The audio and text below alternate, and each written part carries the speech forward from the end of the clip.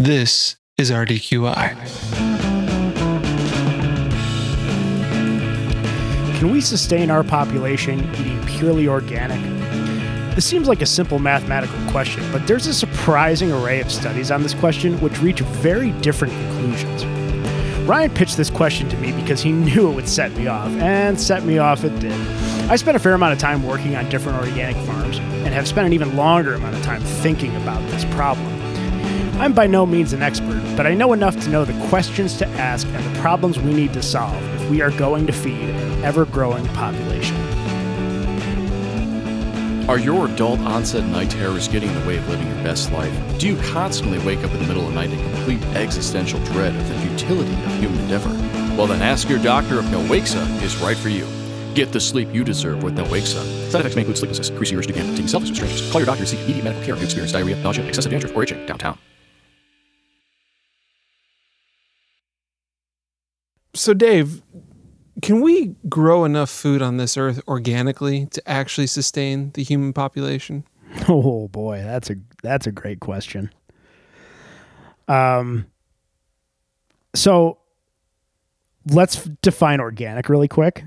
Which is a good point. By organic, I mean, USDA certifies things as organic, but a lot of organic farmers that I know feel that organic doesn't go nearly far enough. And I'm sure some big organic conglomerates, out in California feel like they don't go far, or they go way too far. Oh, yeah. So I guess for the purpose of this discussion, organics, no pesticides, no herbicides, no sort of chemical, either fertilizers or pest control. And that's really about it, right? Yeah. Which is not, it's not a very large part of the U.S. agriculture system. I was looking at some stats, I can't remember them off the top of my head, but it is below 10% of total output is organic in this country at the moment, according to the government. It's because it's really hard to operate economies of scale with an organic production, right? Because so much of the evolution in agriculture technology is only made possible by the use of chemical fertilizers and chemical pesticides. Yeah, and modifying seeds themselves, as well as the increase in mechanized harvesting and other equipment. Well, look at corn production, right? I mean, corn is I think the most ubiquitous crop in the U.S. So corn production is, so first of all, they grow corn in a complete monoculture, which is really, really rough on the soil. What's a monoculture? Really quick. It's a large plot of land where you have only one crop that's grown. Oh, so like Iowa. The state of Iowa is a monoculture. Gotcha. Yeah, a cornfield, which is sort of this almost this like iconic, idyllic, scene in most Americans' heads, is actually a very recent invention, and it's only possible because of all this, enhanced technology. So, corn is a very, very heavy feeder. If you planted corn in your backyard, it would, depending on the health of your soil already, let's say it was very fertile and healthy, it would grow really well one year, and then you'd go back to plant corn the next year, and it wouldn't grow. It would grow, probably less than 50% as efficiently as it did the year before, because there's no food in the soil. There's no fertility in the soil. And at the same time, when you grow things in a monoculture, all it takes is, okay, hey, there's a corn boring beetle and it finds its way into the field, and then it's just going to stay there forever, because why would it move? Like, all the food it could ever want is going to be right there. So in order to prevent this problem, so there's two elements, right? The first is every year they pump essentially plant food, different elements like nitrogen and phosphorus into the soil. They plant genetically modified corn, which is modified to or genetically engineered to grow straighter, be stronger, and resist herbicide. And then they spray this chemical called Roundup over the field, which kills every living thing except for this corn, which has been genetically modified to withstand this Roundup. So they get around the energy, the feed piece of it, they get around the pest piece of it.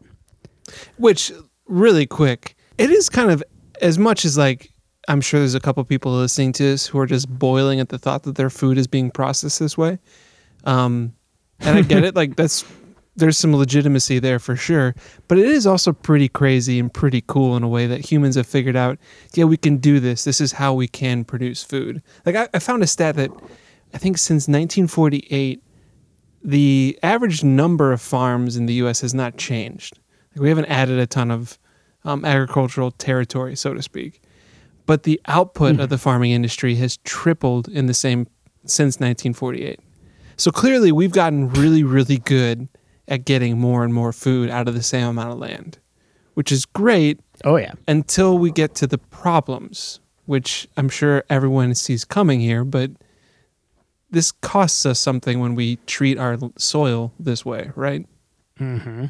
Complete degradation of land, soil erosion, water supply contamination, and the fact that it's very energy intensive. To produce this fertilizer requires a lot of fossil fuel input. Mm-hmm. And then, herbicides are really terrible for, any other living thing. Monocultures are really devastating to the ecology of local landscapes because, and we can really dive off the deep end on this, but I think it's not too much of an assertion to say, it's a scientific fact that ecosystems are healthy because of the diversity in them. Right.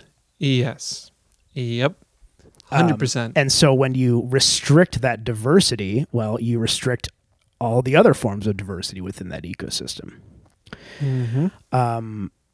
But it's all about efficiency, right? And like you said, the farms have remained the same, but where a farm 100 years ago was an acre and it took 4 or 5 or 6, a family of 6, let's say, to maintain and to grow food on that 1 acre. Now we have 1,000-acre corn farms with one farmer and a whole bunch of machinery who can basically do all of that work, because when you grow corn in straight lines, you can design machines that can harvest the corn very, very quickly. Mm-hmm. So there is an efficiency factor, but I would argue, and there isn't the debate between organic and conventional is obviously there's a lot of, it's rooted in a lot of science and facts, but also there's a lot of experimentation that hasn't been done. And so a lot of this is speculation. But I would argue that in terms of output per acre, organic or permaculture type farms or farming methods produce more food per acre than conventional farms. Hey, Dave's on record, everyone. There we go. Okay. Now, there's a lot of different inputs, right? Yeah, it's a totally different way to approach the idea of farming entirely. Yeah. Yeah. So, I mean... It ignores the labor, right? Because, if you, yes, I think an organic plot of land could produce more food, but it's going to take a lot more manual labor to get it there. Right. Right. And it's not like being a farmer is exactly an illustrious, sexy job in our culture. I mean... Any job that your income is being subsidized by the government to some extent just isn't going to be too exciting, Yeah. Which, man, that's a whole nother subject that I've been reading about, but I'm not even prepared to talk about, is the economy of big ag and how the government plays a pretty dynamic role in that relationship. But we are not going to go there. No, but I have to give a shout out to a dairy farm in Michigan that I worked on, and I know that they listen to this podcast, and I won't say who it is because we're trying to maintain anonymity here. But I know you're listening to this on your milk run, so shout out to you. You know who you are. So okay, so you have experience working on organic farms, or woofing, as some people might say. What's it like actually like spending extended amounts of time on an organic farm and actually working the land? Well, first of all, I really honestly believe it should be a required experience for everyone. I have a tremendous interest in food, which I think we've pretty well established on this podcast so far. Yep. But I really wanted to take that interest, back to the very basics and where does food come from? So I was obviously very interested in it, but I think it should be required because we're so disconnected from the reality of food production. That I think I think it's going to be at the very least it could be a horrible experience for you. Maybe you just hate being outside and doing physical work, but at least you have some knowledge of the work and the effort that goes into farming, specifically organic farming, and you get a little bit of a reality check of some of the practices in place for conventional farms. And, you say what you want about the science behind it. Again, there's dubious claims on either side. But seeing a field get sprayed, you don't want to eat that. Yeah, right. When you see someone wearing hazmat equipment to spray crops that are then later consumed by people, it just, even if all the science is right and there's nothing wrong there, even if that was true, there's just something that about that image that is just so inherently wrong. It seems so, like, how are you treating this organic life form that we consume ourselves as an organic life form to sustain our own life, and yet we're covering it with essentially death chemicals? It just seems wrong. And there's plenty of studies out there that show that there's, that all of these things are perfectly safe and not at all harmful to humans. And there's other studies that say they are. It's really kind of hard to separate fact from fiction. But at the same time, if somebody in a hazmat suit serves you your food at a restaurant, how likely are you going to be to eat it? Or believe it when they say that this is perfectly safe, don't worry, and then they run into the decompression or the decontamination chamber. Right. They're airlocked. Stand behind a stone wall, with binoculars 300 feet away. Yep. Right. So it's not a compelling image to see. So being exposed to actually working in or on. And do you work in a farm? No, you work on a farm, right? I believe it's on a farm. Yeah. I actually used to know the definitions of the on-in prepositions, but I don't anymore. Anyways. Fun fact, I used to know something and now I don't. Okay, so you mentioned a dairy farm in Michigan. We won't bring them in specifically. Yeah. What's really interesting about their story, though, before I forget, I want to make this point. They are a multi-generational farming family, and they've always been conventional dairy farmers. And the price paid to the farmers for conventional non-organic milk is completely unsustainable. And it's commodity. I don't know why agriculture products are ever commodities, but a lot of them are. And when the price goes down, even when the price is stable, it's not really enough to sustain farms anymore.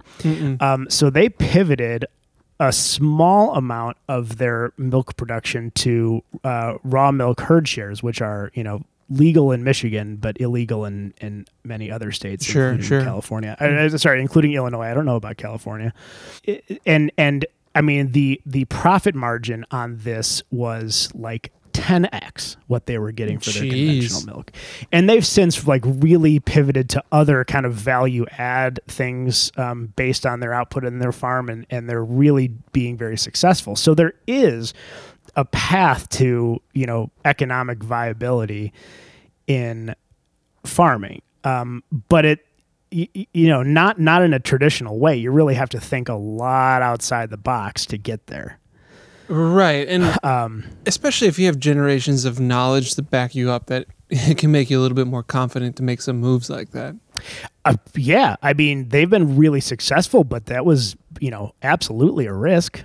And they're very entrepreneurial family, and so they were comfortable, excited to take the risks, and they did it. Like they've really kind of built something really incredible, and they're still building it.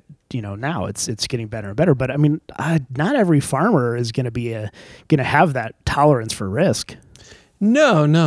Or the kind of entrepreneurial spirit to launch that.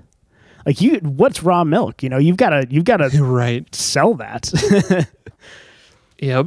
Yeah. You got to market, you got to sell. You can't just like get the, weekly milk guy to come take your commodity milk out. That's it. No. And the amount of people who think raw milk, and when they realize what raw milk really is, they think, no, I'm not going to drink that. Yet it's totally fine. And in fact, humans have been doing it for a very long time until Louis Pasteur came around, which was a good thing too, that he came around. I'm not dishing on his work. He did some pretty cool things. But pasteurization, obviously, from like, let's say a chef perspective, a culinary perspective, really changes the flavor of milk and therefore any product made of it. Like raw cheeses or raw milk cheeses rather, I find stupendous. Now, not everyone's into it, and I totally get that, but I think there's a lot of flavor that's available when you don't inhibit the raw material quite as much. Does this dairy farm operate a creamery? No. Gotcha. Okay. No, they're just a milk operation. But they do other things other than just dairy. They have some traditional crops, poultry, other things like that. Okay. Well, that brings up another good point though about farmers, is that I just did some very cursory research. Essentially what I learned is that most farmers don't just farm for a living. Some of them get off-farm income as well, So there's data that indicates that I think it's the majority of farmers, like per farm, per unit, if you will. Per unit, most of those farms have to get some income from off-farm activities to complete the economic cycle that family represents, right? Mm-hmm. And then we have in the second factor, which is, like we said earlier, since 1948, farms have roughly tripled their actual output as far as what is being produced from the land.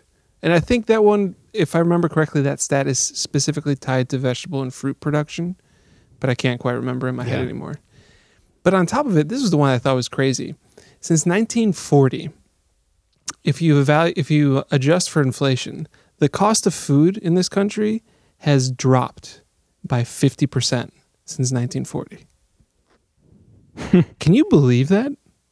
Like, I looked at that graph for a couple of minutes and I checked other locations to be like, there's no way that this data is correct. Like, the cost of food can't be going down.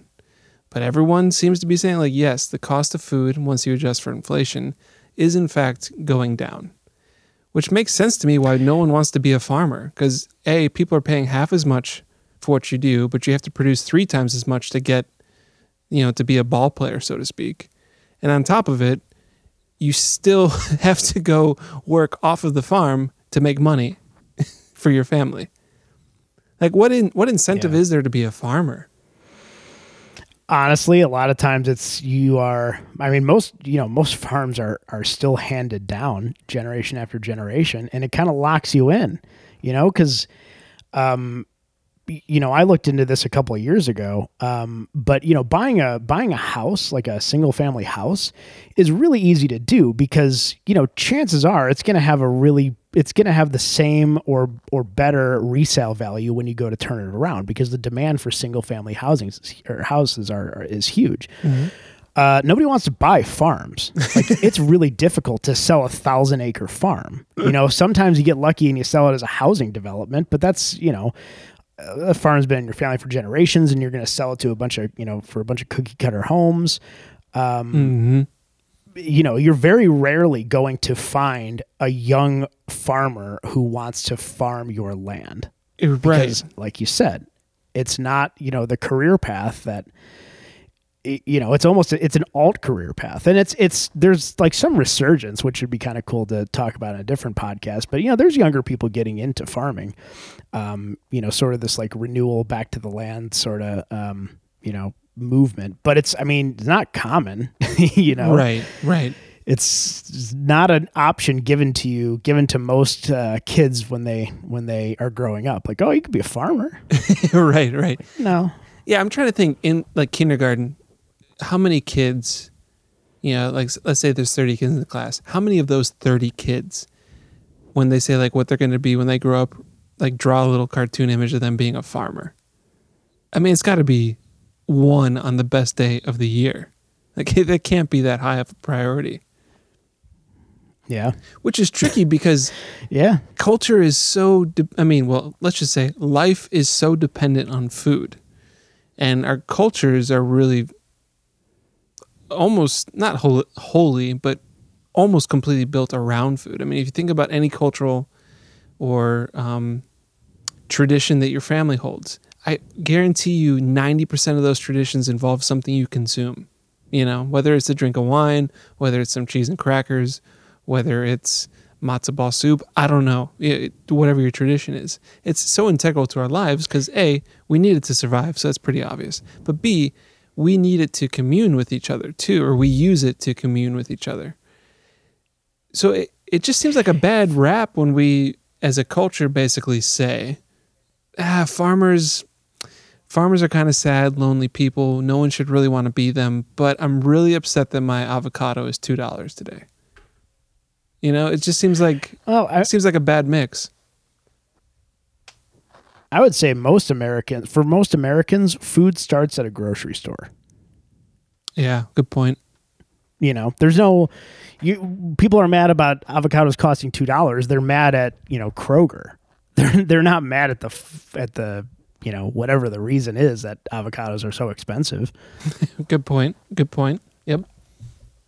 And organics is like the one thing that's come out in the last, the one thing that's sort of bucking the trend of just pressing prices down, because we finally found a way to actually charge, something that would sustain a living wage with organic produce or like specialty produce. But, at the same time, could you imagine what would happen if in America today the price of food just doubled? I don't want to think about that. I think by and large it would be a good thing, to be honest, but well, yeah, easy for us to wouldn't say go down with well. Our income level. Yeah. We're not on food stamps, we're not relying on supplemental income just to make it by, which our country spends tens of billions of dollars a year on helping feed people who can't feed themselves, economically speaking. Mm-hmm. So it just seems like I guess the picture I'm pulling together here is this, and let me throw it at you and see if it actually makes any sense. So what I'm seeing is that to be a farmer in the U.S. right now is one of the most unsexy jobs you could do. It's overwhelmingly run by the elder generation, shall we say. It doesn't really make you much money, really.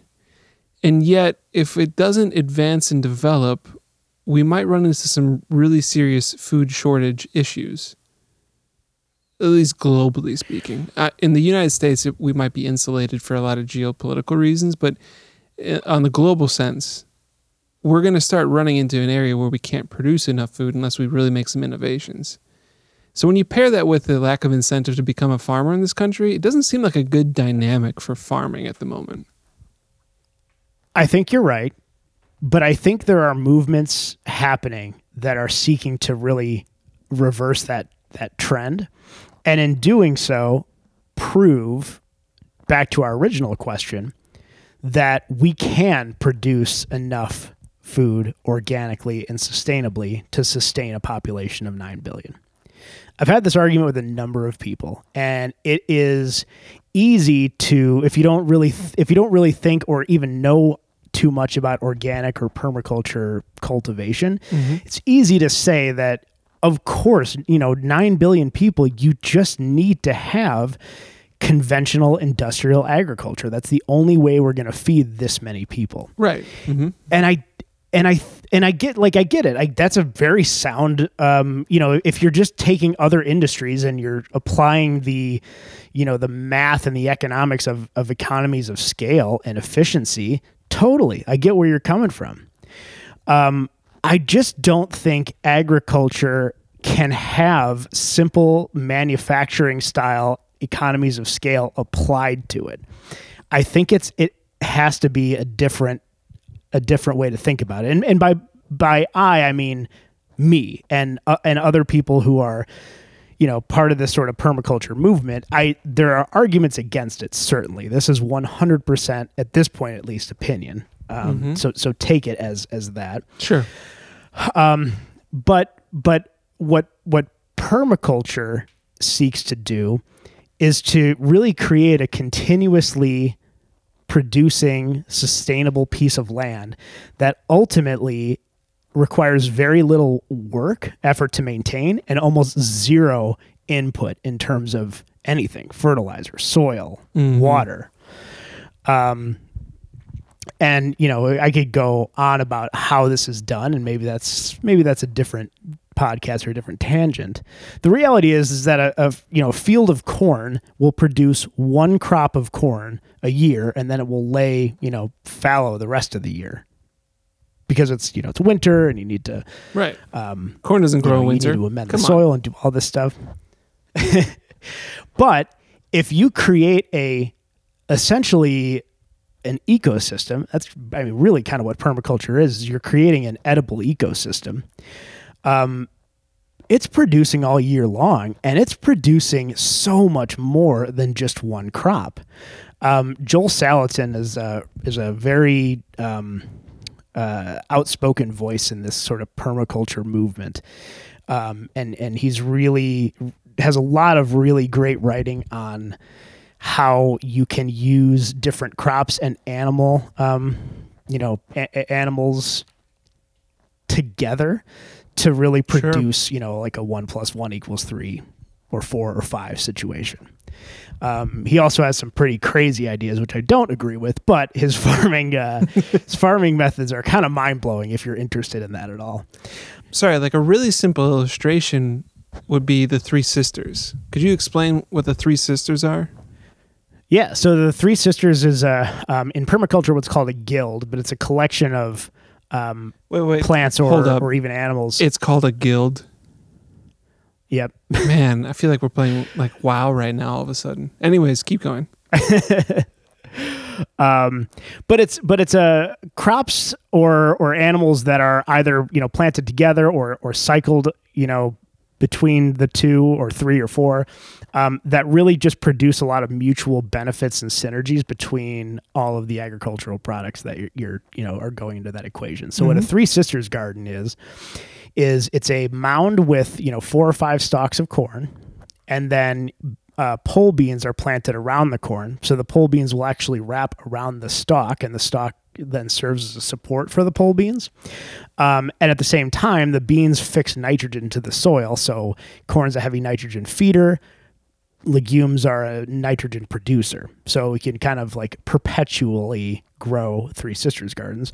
And then around those mounds, the corn and bean mounds, you plant squash, which sort of are, vine and have giant leaves. So it sort of acts as ground cover and weed control. And also moisture retention and heat retention and all this stuff. So these 3 plants kind of all help each other grow better than they would have otherwise, and you can kind of continuously do them because the plants sort of feed each other instead of just completely denature the soil. Right. Okay. And plus, man, squash, corn, and beans are delicious. Yeah. And you can, think about the real estate, right? If you're planting just the corn, that's all in that space. That's all you can grow there. But if you wrap beans around it, that is double the output of that same amount of space or real estate in a field. In terms of agricultural output, sure, but how much work needs to go in from human perspective to actually yield that harvest? Because here's where I see the mechanization being tricky, right? Because I've never harvested pole beans, but I'm not sure that there is a mechanical way to harvest pole beans in a Three Sisters garden. You know what I mean? Well, right, and I think it's pretty safe to say that the downside to the permaculture equation or the organic farming equation is it just requires more labor output because you can't automate harvesting for an ecosystem. And an ecosystem is by definition sort of ebbs and flows and sort of changes naturally. Right. Because it's nature just being nature. Yeah. But it's really hard to prepare for that and create a machine that will always work. Right. And that's why I'm saying, like, it seems like a really bad dynamic right now. There's as far as I can tell, there's no incentive to be a farmer besides some like intrinsically altruistic sense that you're going to change the world by becoming a farmer. Like, that's going to be a very small subset of the population that answers that call, right? And yet maybe the best answer for our situation is to have more farmers. So it just seems like that we're pushing the door that says pull. You know what I mean? It just seems like it's a bad jam. It's just not coming together. No, and this is, I mean, my belief here doesn't generally line up. There's some drawbacks and some holes in this belief, but I think agriculture has to be sort of removed from the economic equation to a certain extent, because I think in order to really produce sustainable, healthy food, we just need to devote more labor. And by labor, I don't mean machines. Maybe, hopefully with automation and AI and things like that, maybe we could help. But I just think we need to devote more labor to agriculture. And I also, I tend to agree with the idea of like agriculture as farming as healthcare. I mean, I'm telling you, I have never, ever been healthier in my life than when I was working on farms. Oh, I see what you mean. I gotcha. Okay. Well, sure. It's physical labor. You're outside. But I mean, it's just such a beautiful, idyllic place to be. You're doing physical labor, which is, it's rewarding. It's rewarding to kind of do something and turn around and look and then see that accomplishment. And you're there on the land. You're every meal that you have, you've seen exactly where that's come from. I remember the first time that, so I have always been a meat eater. You have too. But I also firmly believe that, you should constantly test your arguments, and you should constantly, challenge beliefs in others and in yourself. Things are going to change. Opinions, beliefs that you have are going to change sometimes. And I remember a vegan friend at one point saying, you have never actually had to kill an animal for the food that you consume. That part is done for you. And the stereotype of, you go to buy chicken at a grocery store, it comes, saran wrapped, and it's a boneless, skinless chicken breast. It bears zero resemblance. Like you don't even know. I would say a lot of people wouldn't even be able to point to where a breast is on the chicken. Right. Or the tender, chicken tenders. Like, what part of the muscle is that on a chicken? Like, you have no idea. Right. Oh yeah. And no judgment. I mean, we just aren't, as I didn't until I started working on farms. But we're just so removed from it. And when this person said that to me, I thought, you know what? I mean, you're right. Like, there are a lot of kind of studies that when meat production is done in conjunction with, in a permaculture type setup, it's incredibly healthier for the environment and the soil. It just like objectively is, because it's, you can only get to a zero input farm when you have animals in the mix. Right. Yep. That's, you need those feces, the reality, man. Right. It's compost, it's manure. Yep. It's grazing, it's weed control. But that was okay. Yeah, that makes sense. If I had to kill my own animals for dinner, would I still eat meat? So when I worked on a farm, it was actually in Wyoming. I expressed that to the farmer, and she said, "Yeah, absolutely. I completely agree with you, 100%." So the next day, we caught 50 chickens, and she made me kill all of them, every single one. Like, I just wanted to kill, I wanted to eat one. Like, okay, this is out of control. Right.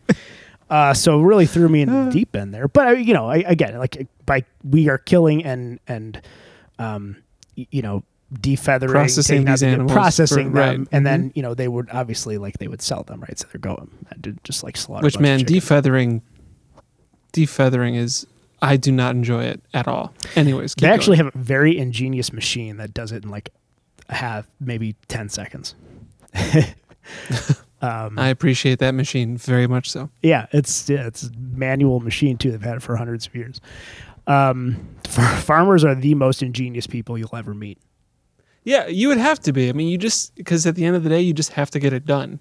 So you just have to figure out a way to execute what you need to do. I met a farmer once whose car completely broke down, and he has no auto repair skills whatsoever, and he fixed his car because he just took it apart, and he's like, well, okay, this does this and this does this, so if I do this, it'll work. So anyways, so you euthanize these 50 chickens, let's say, generously. Yep. And you're involved in the processing. Did you eat one of the chickens later? I did. Because again, it's and I still eat meat today. I didn't stop eating meat. But I 100% have a very, very different view on it and a much deeper respect for meat. Because, the reality that I really don't think many of us viscerally understand is that you are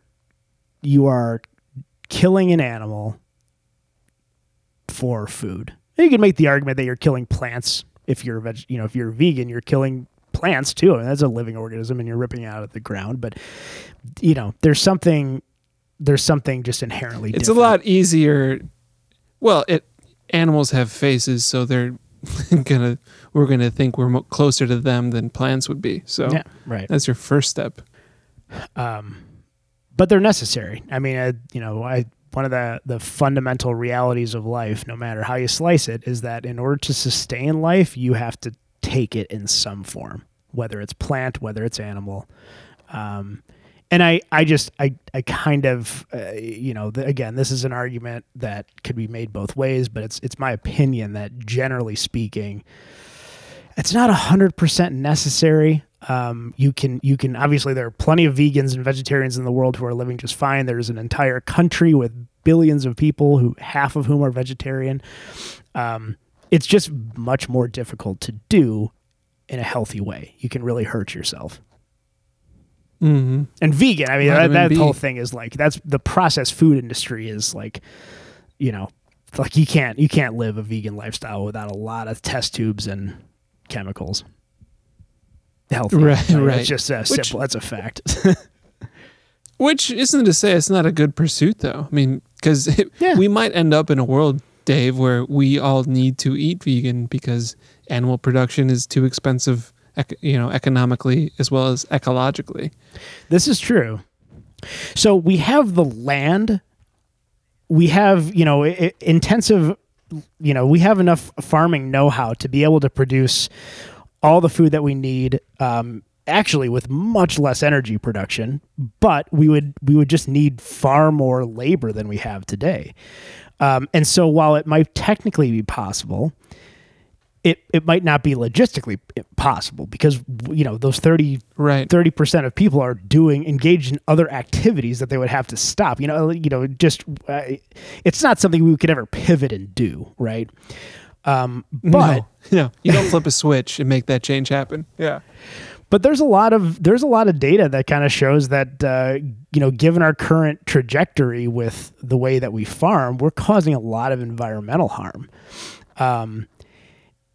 Is there any halfway point? I mean, I don't think we're ever, on the one hand, conventional is not sustainable indefinitely. On the other hand, permaculture and the labor-intensive methods kind of seem like a pipe dream, just given what humanity values.